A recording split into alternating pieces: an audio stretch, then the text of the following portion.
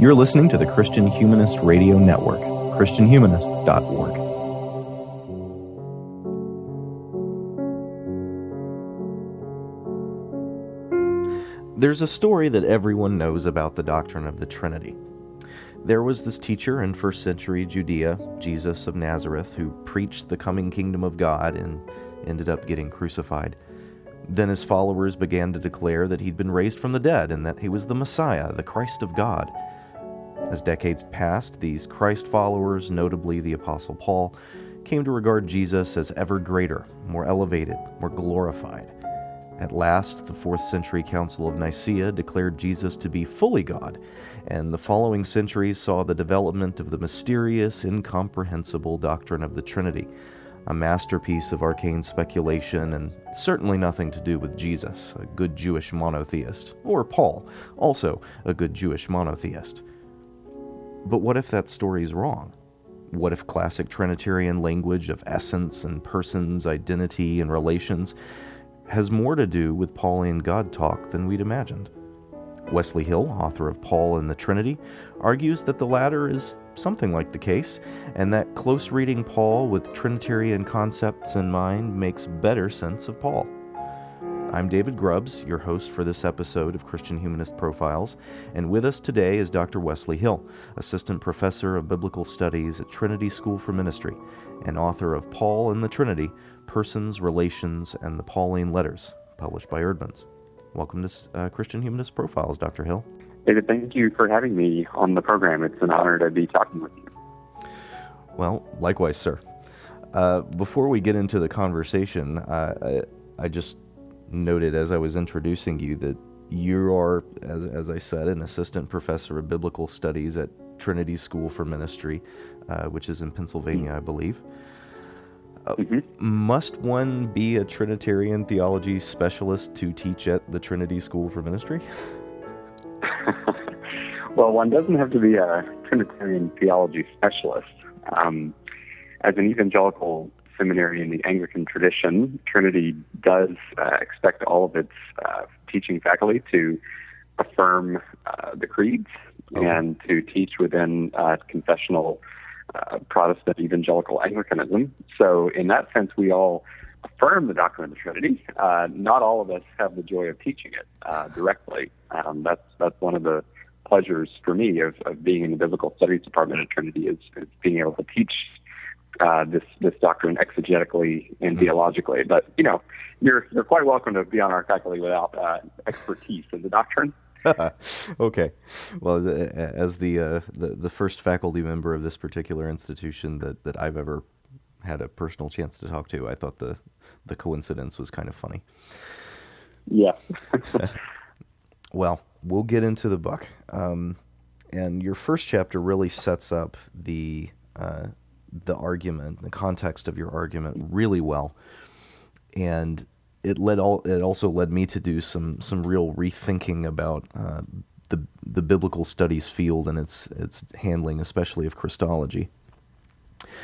What do you think that much of Pauline studies in particular has gotten wrong in its handling of the Father, Son, and Spirit? Well, when I started writing this book, I think you already mentioned this, David, that this book began its life as a doctoral dissertation at the University of Durham.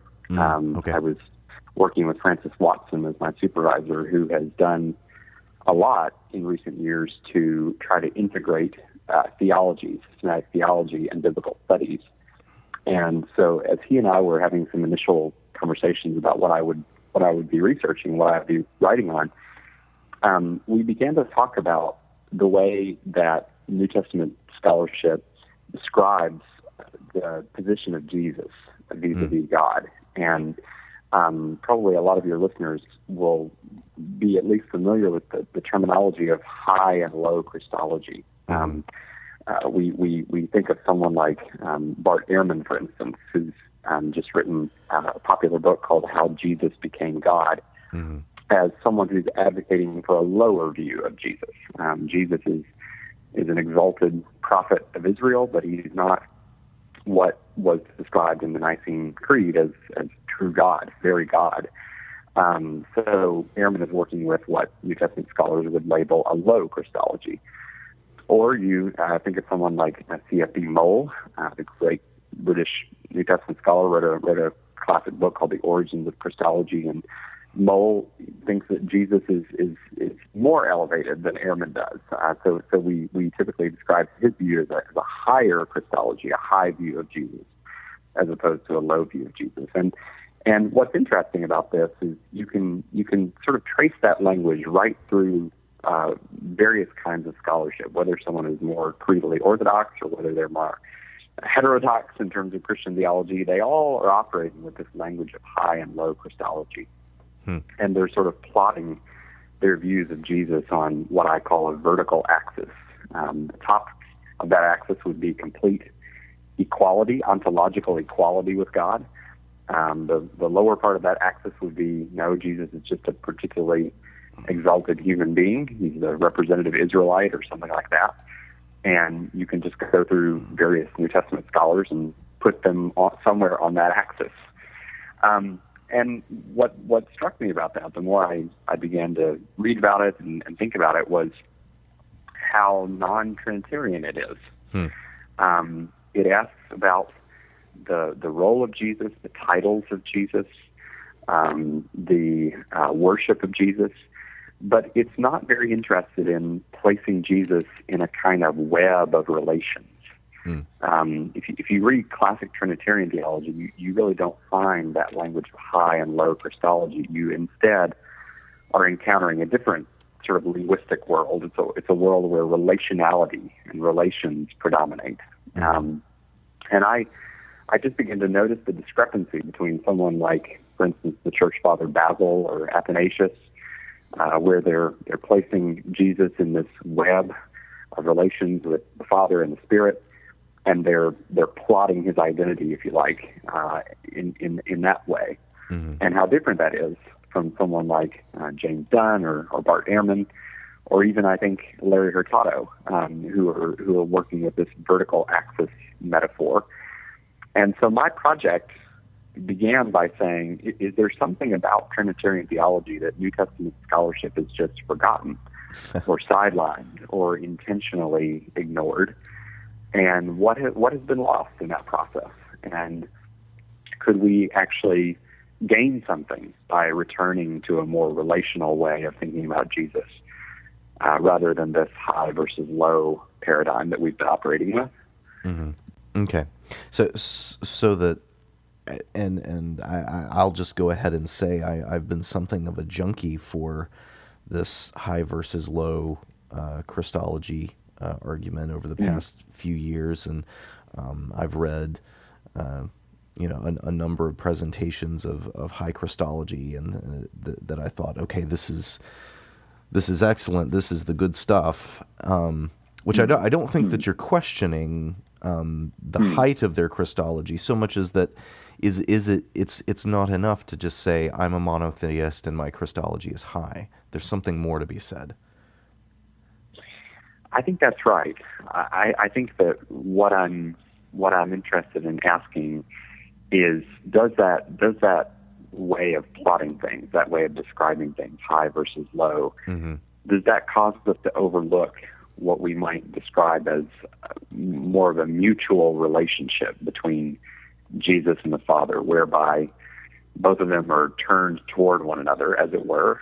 They're facing one another, and it's that reciprocity, it's that two-way street that actually gives both of them their identities. What I think happens so often in the high and low way of describing things is you start off with an understanding of God. God is the God of Israel. He's the only God. He's the sovereign God. And now we have to think about this Johnny-come-lately, this new character on the scene, Jesus. And we have to figure out where he belongs in relationship to that God that we've already defined.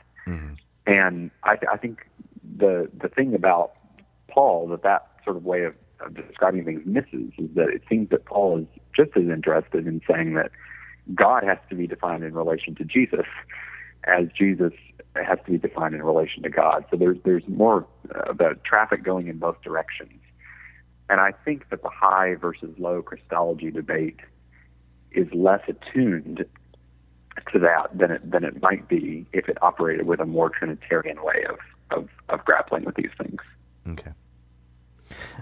I know one of the objections that could potentially be raised, probably has been, the biblical theology, biblical studies, and systematic theology often there's sort of a border war going on. Yeah.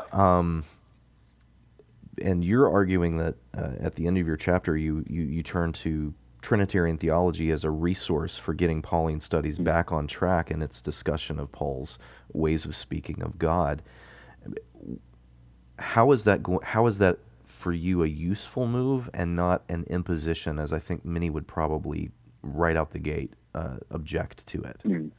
I think one of the presuppositions of the argument I'm trying to make is that even though the vocabulary of so much Trinitarian theology seems foreign to the New Testament. I mean, think about the language of substance or essence, divine essence, and persons, hypostases, real relations, to use a term from Aquinas. All this sort of conceptual apparatus of Trinitarian theology is not the same. It's not employing the same vocabulary that we find in the New Testament. And so I think it strikes a lot of exegetes as something removed from the New Testament. It's something that came along as a result of Christianity's encounter with Greek philosophy. It's shaped by Hellenistic philosophical categories, and when we go back to the New Testament, we find that the world is much more Jewish, it's much more indebted to the Hebrew Bible. Even though the New Testament is largely drawing on the Greek translation of the Old Testament, the Septuagint, nonetheless, the vocabulary is still very much more owing to the Old Testament than it is to Christianity's encounter with philosophy. And so I think a lot of exegetes are saying if we're interested in reading the Bible historically and trying as best we can to uncover the original historical Paul, what Paul meant in his original context, then Trinitarian theology is not going to help us very much with that task. It's something that grows along in a later era of the faith, and it has its own importance in that later chapter of the church's life. But as far as getting back to Paul, it's not very helpful. And I think the presupposition that I'm operating with is that's too simple a way of looking at things, precisely because the Trinitarian theologies that came along later are exegetical enterprises. They're not sort of free-floating, freestanding theologies. They're very much grounded in a reading of Paul. So, for instance, if you pick up Athanasius's discourses against the Arians and you just read through those discourses, you're going to find a lot of references to Paul. Athanasius is having to develop a new vocabulary, a new way of meeting the challenge of what he thinks is an aberrant theological view, Arius's view. But he's doing that by way of an appeal to the Bible. He's reading Paul, he's reading John, he's reading the New Testament. And so what I'm trying to say is, if that's the case, if Trinitarian theology is not just something completely separable from the Bible, it's not just the product of philosophical reflection, but it's an exegetical enterprise, then we should treat it in some ways like a commentary. A commentary is meant to drive us back to the text that it's commenting on. And my argument, or my presupposition, is that Trinitarian theology is something like that. It's something like a commentary. It's an exegetical production. And so if it's exegetically derived, then it may have some exegetical insights for us. The reason we do exegesis is to drive one another back to the text. And so I'm saying that if that's what Trinitarian theology is, then it's not just something imposed on Paul. It's actually something derived from Paul, and therefore we ought to expect that it can help us read Paul again today. So hopefully that gets at your question a little bit. No, that's excellent. I mean, being able to say that Trinitarian theology is not this completely separate thing from biblical studies, but is in fact the production of biblical studies in the long conversation. And interacting with it is just joining the long conversation. Right. Well, let's get into the meat of your argument. And for me, your second chapter was that this was the moment when I said, okay, this guy's got something new to say. I've read my Athanasius, I've read my Augustine on the Trinity, I've read this, and I don't think I'd seen the second chapter presented anything like it presented in quite the way that it was.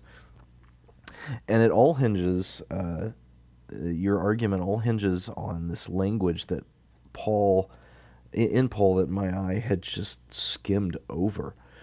So why is Paul's repeated identification of God the Father as the one who raised Jesus from the dead so important to theology proper and not something for one's eye to just skip? Well, in this chapter, I sort of had my sights on something that E.P. Sanders, the great Pauline scholar E.P. Sanders, said once. Mm-hmm. He said that when you look at Pauline theology, what's distinctive about Paul, what's original with Paul, is not his doctrine of God. It's his understanding of Christology and soteriology. Mm-hmm. And, Sanders gets that becomes kind of a working theory for a lot of New Testament exegetes. Sanders is not the only person to put it that way. And, if you read someone like James Dunn, his wonderful Theology of Paul the Apostle, it's a very good book. In some ways I learned to do Pauline theology by reading that book. But Dunn is very clear at the outset that he's operating with a very similar view to Sanders.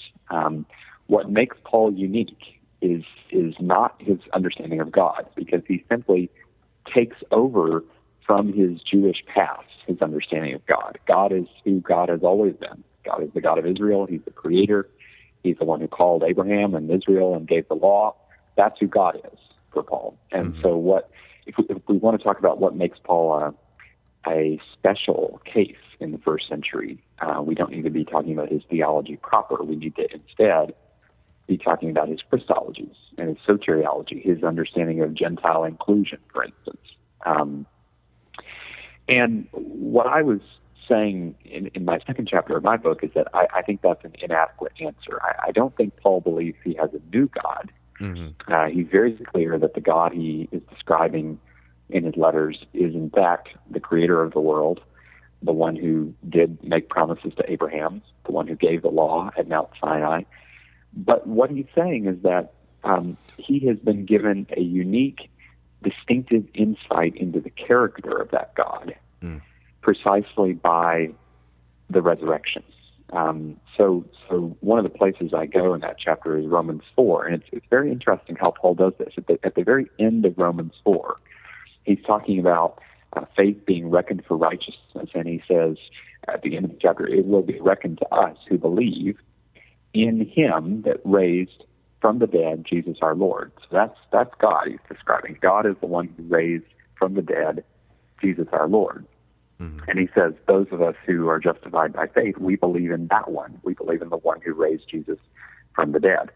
But if you go back a few verses earlier in the chapter, he's retelling the story of Abraham. He's describing what happened to Abraham, and he says at this point where Abraham is expecting Isaac to be born, the child of promise. He says Abraham believed in the presence of the God in whom he believed, who gives life to the dead and calls into existence the things that do not exist. Now, what struck me about that is Paul is reflecting on the God of the Old Testament. He's reflecting on the God of Abraham.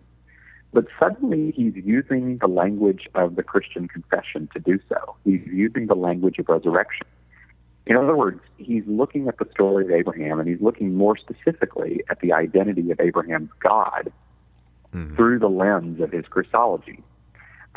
His understanding of what God has done in Jesus now suddenly illumines the character of the God of Israel, the God of Abraham, in a way that it had not been for Paul up to that point. So That's the sort of thing I'm trying to do in my chapter 2. I'm saying, if you start off by making the assumption, well, Paul has nothing new to say about God. It's Jesus that he wants to say something about. Well, that misses this sort of dynamic that we see in Romans 4, where it's precisely what Paul says about Jesus that allows him to say something fresh about God. Mm-hmm. God now has new depths that have been disclosed as a result of the Christ event, if you like. And I try to show how I think that means we ought not to simply make the kind of statement that Sanders makes, where Paul has nothing new to say about God. Mm-hmm. I really found that really fascinating, especially when you apply it to the particular language that Paul uses to describe what God does in his intervention in Abraham's life. That Sarah's womb was dead, that Abraham himself was as good as dead, so that the wonder that's actually being performed in that context is figured as a kind of resurrection. And that that was the real clincher for me, that Paul is now seeing the God who raises the dead, and now he's going back and looking at the Old Testament and saying, okay, now I understand what sort of God we've been dealing with the whole time. And right. Yeah. This chapter 2, I know this is not the done thing. I'm not a biblical studies guy. I'm an English professor. But I understand it's not the done thing to be supplementing God talk from one book that you're looking at with theologizing from another book. Still, in this chapter, I kept thinking about Johannine language, about the relation of the Father and the Son, especially that the Father can't be known outside of relationship to the Son. Am I stretching your point in this chapter if I see it as kind of a sideways argument that the Gospel of John's theology isn't necessarily that kind of late, sophisticated development that it's often presented as? I think that's right. My colleague, David Yago, who one of my Lutheran colleagues at the seminary where I teach, he wrote an essay several years ago in which he distinguished between theological concepts and theological judgments. Mm-hmm. And that sort of distinction is not unique to Yago, but the way he applies that to the Trinitarian discussions was fascinating to me. The point he makes is that if you read, for instance, Philippians 2, you're not going to find any of the language of divine essence, divine persons, but you're going to find a kind of pattern of theological reasoning that results in the judgment that Jesus is one with the God of Israel. Now, what Yago says is that when you go to Nicaea, when you go to the Nicene Creed, you're going to see a very similar, or indeed identical, pattern of judgment, but you're going to see different words used, different theological concepts used. Mm-hmm. And what I think Yago's essay prompts us to think about is whether the vast gulf between something like Pauline language and Johannine language necessarily includes a vast gulf between theological judgments. In other words, I think Yago allows us to say, okay, we're obviously operating in the realm of different concepts. John really doesn't sound exactly like Paul, and vice versa. And that's something we as historians ought to recognize and care about. But at the same time, we should be careful not to allow that dissimilarity to blind us to a kind of underlying unity, that there may be very similar judgments being rendered about the identity of Jesus and the identity of the Father, even though the conceptual registers are quite different. And I think that's the way I want to approach that. I do think John is written later in the first century. I think it comes well after something like the Epistle to the Romans. But I would want to argue for some profound theological continuity between them.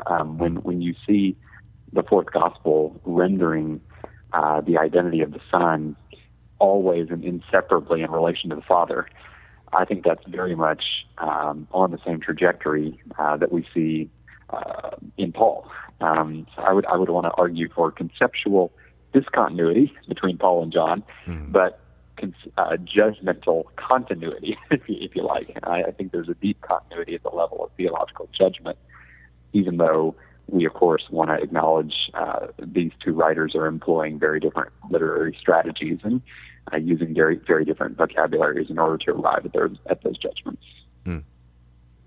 So that the theological judgment, I'll use the terms you've introduced here, the theological judgment that the person of the Son, knowing the person of the Son, and particularly knowing the relation of the Son to the Father, is a necessary part of understanding the identity of the Father, of the person of the Father. That's not something that I should just say, let's sequester that in the Gospel of John, and even then particular chapters in the Gospel of John, but rather that's potentially a judgment that we could be finding in other places, as in, it seems to me Galatians and Romans and these other places that you point out, with the Father being the one who raises Jesus from the dead. That's right.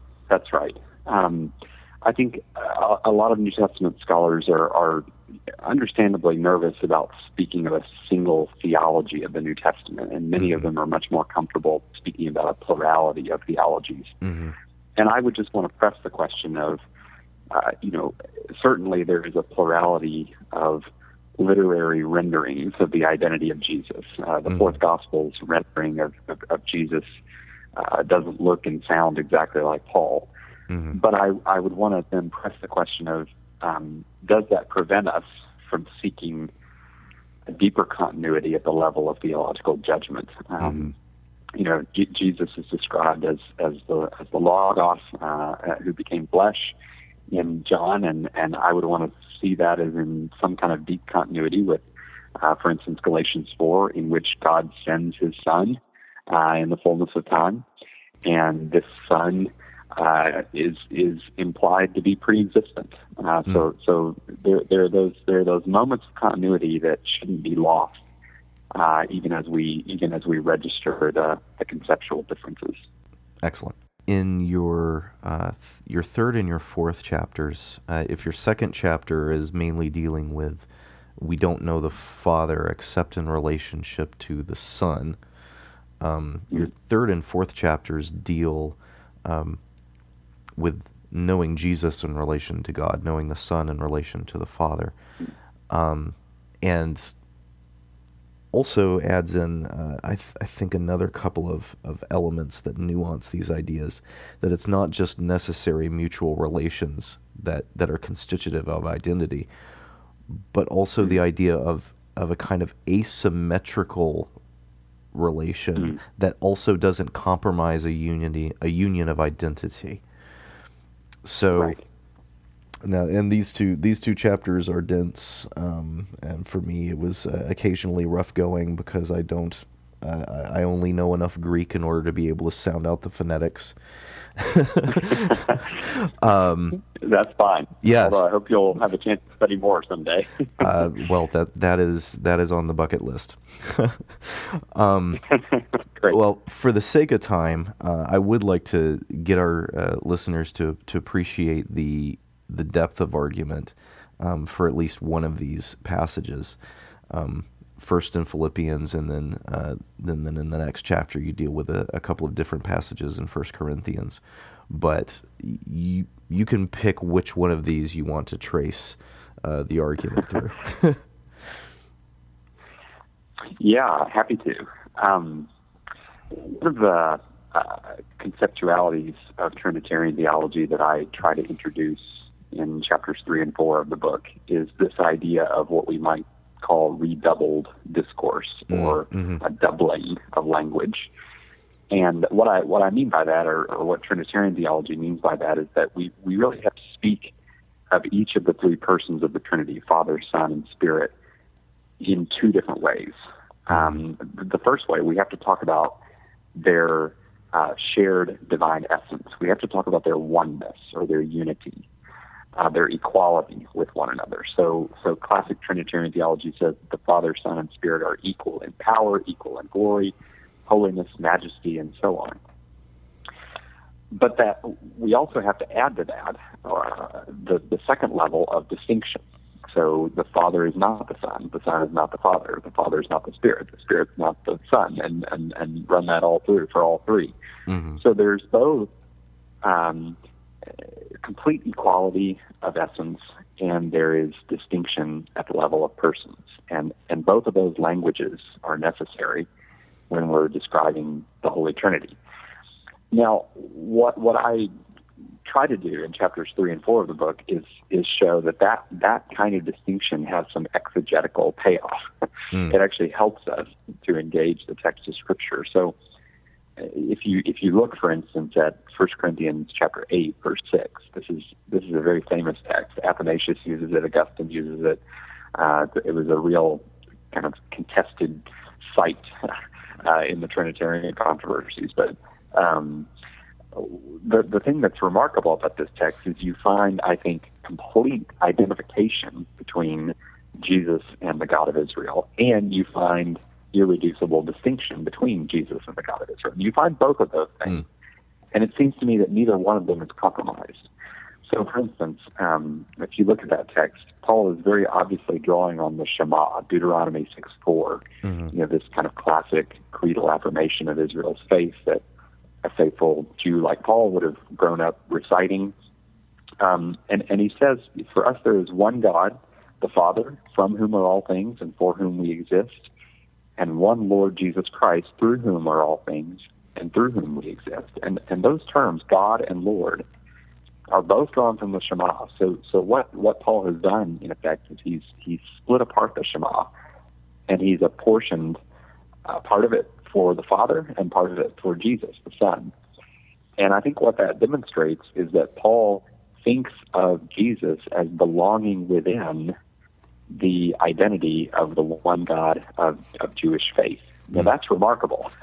I mean, to say about a first century Jewish man that he is, in fact, the God who has been acclaimed in the Shema for centuries, that's a startling claim, to say the least. And I think we need to feel the full weight of that Jesus is being identified. He's being included within the unique divine story of the God of Israel. Richard Bauckham is very good on this, I think, talking about the absolute identification that we see here between the Son and the Father. So they are one at the level of their sharing of the divine name.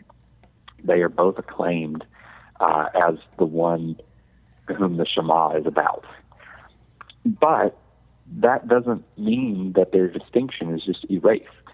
They remain the persons they are. So you have these prepositional phrases that there's one God from whom are all things, and there's one Lord through whom are all things. So Paul is also taking great care, it seems to me, to say that the Father is in some sense the source of creation, and the Son, Jesus, is in some sense the mediator of creation. So their roles in the history of salvation, or the economy of salvation, are distinct. They don't overlap. They maintain their individual personal uniqueness. And what I try to show in those chapters is that holding those two things together is the trick of Trinitarian theology. And that's why I talk about asymmetry. There's asymmetry at the level of the distinction of the persons. The Father is not the Son, and the Son is not the Father. They're facing one another. They're complementing one another. And yet, by the same token, that distinction that they enjoy between one another doesn't compromise their profound identification, their profound unity. And I think that's the Trinitarian mystery that Paul, in his own vocabulary, is opening up for us here. And so I think that kind of doubling of language that we see in Trinitarian theology, the shared essence and the distinction of the persons, is grounded in what Paul himself is doing in texts like 1 Corinthians 8:6 and Philippians 2 and other places. So that's the material that I try to explore in those chapters of the book. Yeah, that was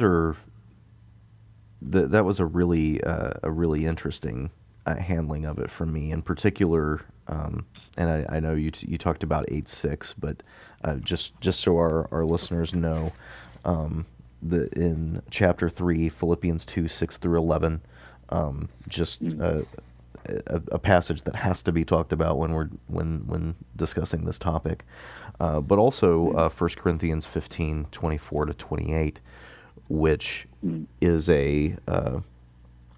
I guess a favorite text for those who want to argue for a kind of subordination, that it's not just an asymmetry of relation, but it's also an asymmetry even in terms of essence, that there isn't a unity there. 1 Corinthians 15:24-28 being cited for that.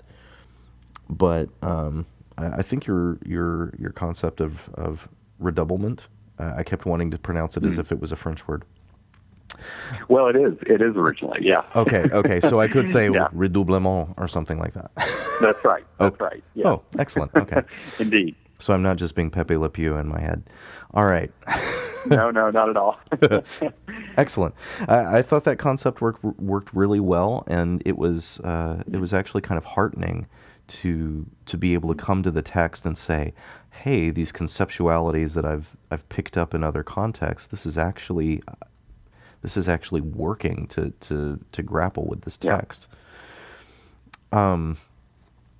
In particular, in the Philippians and in the 1 Corinthians 15, I again kept feeling like I was hearing Johannine language talking about, in your discussion of those texts, talking about the idea of mutual glory and the notion of the Son cooperating with the Father, but this cooperation and mutual glory being balanced by a kind of giving and receiving asymmetry, as well as a commissioning and obeying asymmetry. Is this, is this me importing John back into Paul, or would you again say yes, they're talking to each other now, they're making the same kind of theological judgment? I would, David. Yeah, I would say something very similar to what I was saying earlier. I think that this probably takes us a little bit too far afield, but one of the things I think that Christian interpreters in particular have a stake in exploring is canonical interconnections. So, whatever the kind of historical origin of these texts, I don't know that we have definitive evidence that the author of the fourth gospel would have been reading Paul's letters. I think that's perhaps unlikely, but I think that as Christian readers, we're interested in the canonical interconnections, and it seems to me that this would be another instance of a place where we can register the difference in the conceptual vocabulary that's being used, but we can also register a deep continuity at the level of theological judgments, theological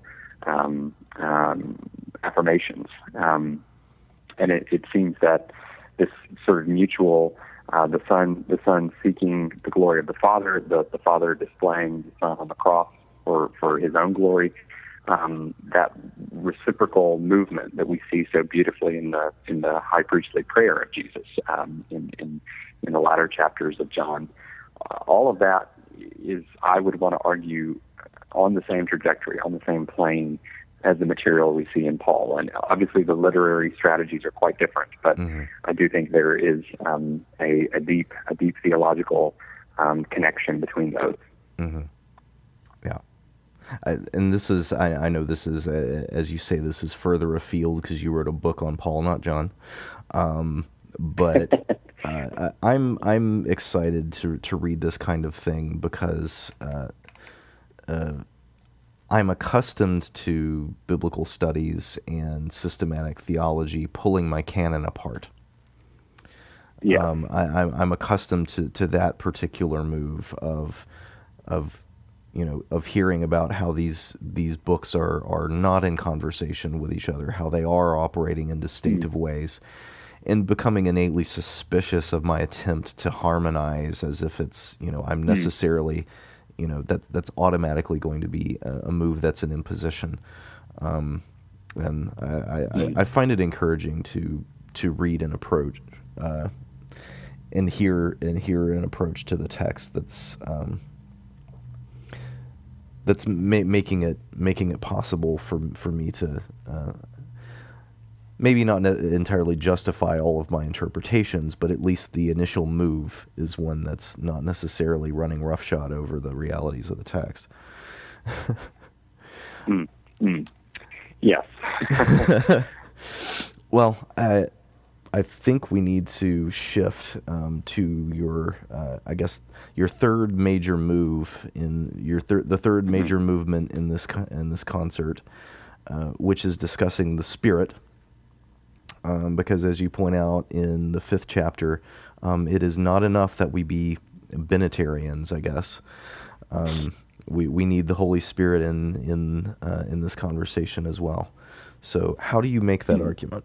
Well, I tried to make that argument by going to a passage like Romans 8, verses 9 to 11, where Paul is describing, I think, the agency of the Spirit in the resurrection of Jesus. And I try to get into some of the exegetical complications of making that claim, but this is a highly disputed text, and a lot of ink has been spilled trying to sort this out. But at the very end of that little unit of text, Romans 8, verses 9 to 11, Paul again uses this circumlocution, the one who raised Jesus from the dead. That's referring to God the Father, the God of Israel. But he inserts Jesus and the Spirit right in there. So it's a kind of densely Trinitarian passage. And he says, if the Spirit of him who raised Jesus from the dead, so there they all are, the Spirit of him, that's the Spirit of God the Father, the Spirit of him who raised Jesus, and there's the Son. So if the Spirit of him who raised Jesus from the dead dwells in you, believers, he who raised Christ Jesus from the dead, that's the Father, will give life to your mortal bodies also through his Spirit, which dwells in you. So it's a complicated thing, untangling what Paul's saying here, but he seems to be making an argument about how believers may have the assurance of the future bodily resurrection. And it has to do with the fact that the same Spirit through whom God raised Jesus will also be the one through whom God will raise believers. And the reason they can have that confidence is because that very Spirit now indwells them.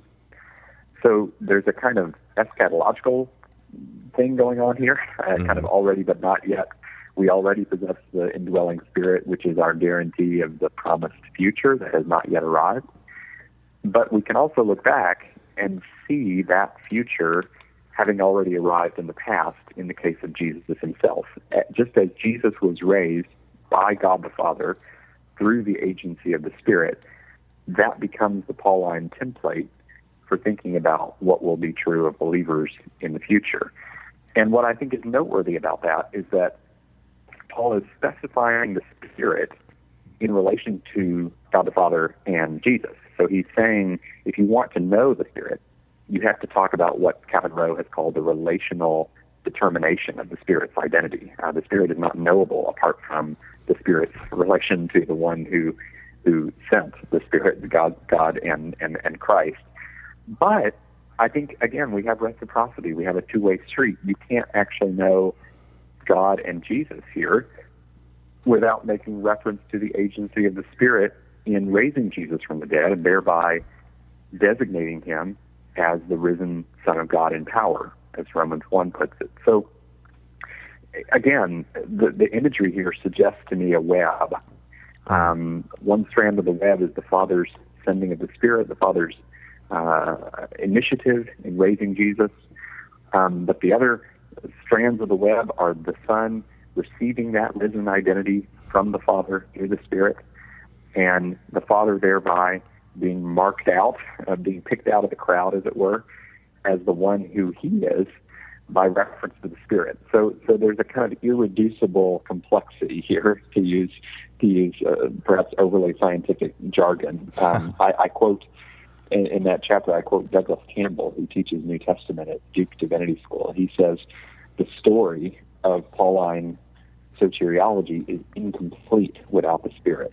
The story of God's identity is not finally describable. It's not specifiable if you don't include reference to the Spirit. And so in this chapter, I'm pushing back a bit on this fashionable language that you sometimes see that Paul is a Benitarian. C.F.D. Moll has said that. Larry Hurtado has said that. Paul, there's a kind of Benitarian view of Jesus and the Father. And what I'm saying is that there are several passages in Paul which, it seems to me, pressure us to speak not only of Benitarianism but of Trinitarianism. And again, to grant David Yeager's point, it's not the full Trinitarianism of the 4th century in terms of it doesn't use the language of essence and persons, but it is nonetheless a full Trinitarianism in its own right. Its theological judgment is in deep continuity with what we see later at the Council of Nicaea. So that's the argument in brief. Well, when you use the term of irreducible complexity, that often, and I guess this is what I was getting at in the introduction to our episode. Trinitarian theology is described as a kind of gradual sort of evolutionary process where we can look at different canonical texts and then kind of later patristic text and sort of situate them on this development of the Trinity scale as we see it sort of rising from its amoeba form and gradually getting bigger and more complex. Right. But at least as I see you arguing, it seems as if there's more continuity between those creeds, not necessarily in their language used, but in the kind of in the concepts they're seeking language to describe. That there seems to be more of a direct relationship to the New Testament's presentation of God, or at least the Pauline one that you're talking about here. Right. I think that's right. I am trying to argue for more continuity, if you like, between historical theology and New Testament theology than is often done. Right. Which, when I started the book, I thought I was reading one thing, and then I got to the end of the book and I realized I had been looking at it up, maybe inside out. I thought that I was being invited to put on later theological glasses in order to read more carefully a canonical text. But in the end, the thought that I ended with was, no, I'm not putting on later glasses. I'm seeing where the glasses grew from. Yeah. If that makes sense. Exactly. It's a mixed metaphor a bit. That's right. Yeah, it's a mixed metaphor, but my metaphor is broken today. But I thought that was a fascinating move. To be able to move to move from we're not just using later theology as a kind of resource. We're actually discovering where that theology grew from. We're tracing back the family resemblance, so to speak, if we can get to a genetic metaphor. Right, exactly. Excellent. Well, I have largely been guiding this conversation so far with my own questions. And on Christian Humanist Profiles, we like to turn over the helm for the last little bit of the conversation to our guest. Is there anything that we haven't brought up today in the book, outside the book, whatever thoughts that might have occurred to you along the way that you'd like to leave our listeners with as we end this episode? Well, thanks for that opportunity. I say at the end of the book that, one of my goals, I suppose you could talk about a twofold goal, but one of the goals is to convince my fellow New Testament teachers and scholars that theology is really worth reading for our discipline. I think a lot of us feel that theology is sort of irrelevant in many ways. We're happy to let the theologians make of our own research what they will, but their research doesn't directly impact us. We sort of do our exegetical work, and then we hand off the baton to theologians and let them run with it. And I'm suggesting to my fellow persons in the New Testament Guild that we might want to rethink that whole model, that in fact theology can have something to say to us as we go about our craft of reading the New Testament. But I think I would also want to then turn my attention to theologians and say, please don't forget the exegetical roots of your own discipline. You know, I pick up a lot of books of theology, and I think that exegesis lies somewhere in the background, but it's not often described. It's not often entered into. Theology sometimes operates at one or two removes from the Bible. And I think one of the things I'm doing in this book is I'm pleading with theologians to, in a sense, rediscover the exegetical underpinnings of their own enterprise, their own craft. And, you know, I'm encouraged by people like Robert Jensen, who is a wonderful exception to what I'm describing. If you read Jensen's systematic theology, it's filled with exegesis. He doesn't sort of observe these strict disciplinary boundaries, and he's quite happy to provide his own exegesis of passages. And he's obviously someone who's well read in biblical scholarship, and I'm heartened by that. I want to see that kind of thing continue. I just recently read a book of theology by the Princeton Seminary scholar George Hunsinger, who is an expert on Karl Barth, and I was very pleased to see a whole chapter on Eucharistic doctrine in 1 Corinthians. I think this is exactly what I want to be encouraging theologians to pursue, not to neglect the exegetical dimensions of theology, but to really rediscover those dimensions and begin to practice exegesis of the New Testament for themselves. And I think we're already seeing some trends in that direction, and I would want to say, may they continue. And if my book serves as a prompt for some of that, that would make me very happy. Excellent. Well, may your tribe increase, sir. Well, thank you. Thank you. It's been a real pleasure to talk with you, and I very much appreciate you having me on the podcast. Well, and thank you to you for agreeing to come on. I've enjoyed this conversation very much, and I think our listeners will as well. Thank you, David. Well, listeners, we've been talking to Dr. Wesley Hill about his book, Paul and the Trinity, Persons, Relations, and the Pauline Letters, published by Eerdmans, which we will link in the show notes when they post on the blog. If you want to comment on this episode, leave a comment on the show notes when they post to the blog at christianhumanist.org, or send us an email at thechristianhumanist@gmail.com. I'm David Grubbs, host of this Christian Humanist Profiles interview. Christian Humanist Profiles is a show on the Christian Humanist Radio Network. Our press liaison is Kristen Philippic. Be watching for the next Christian Humanist Profiles.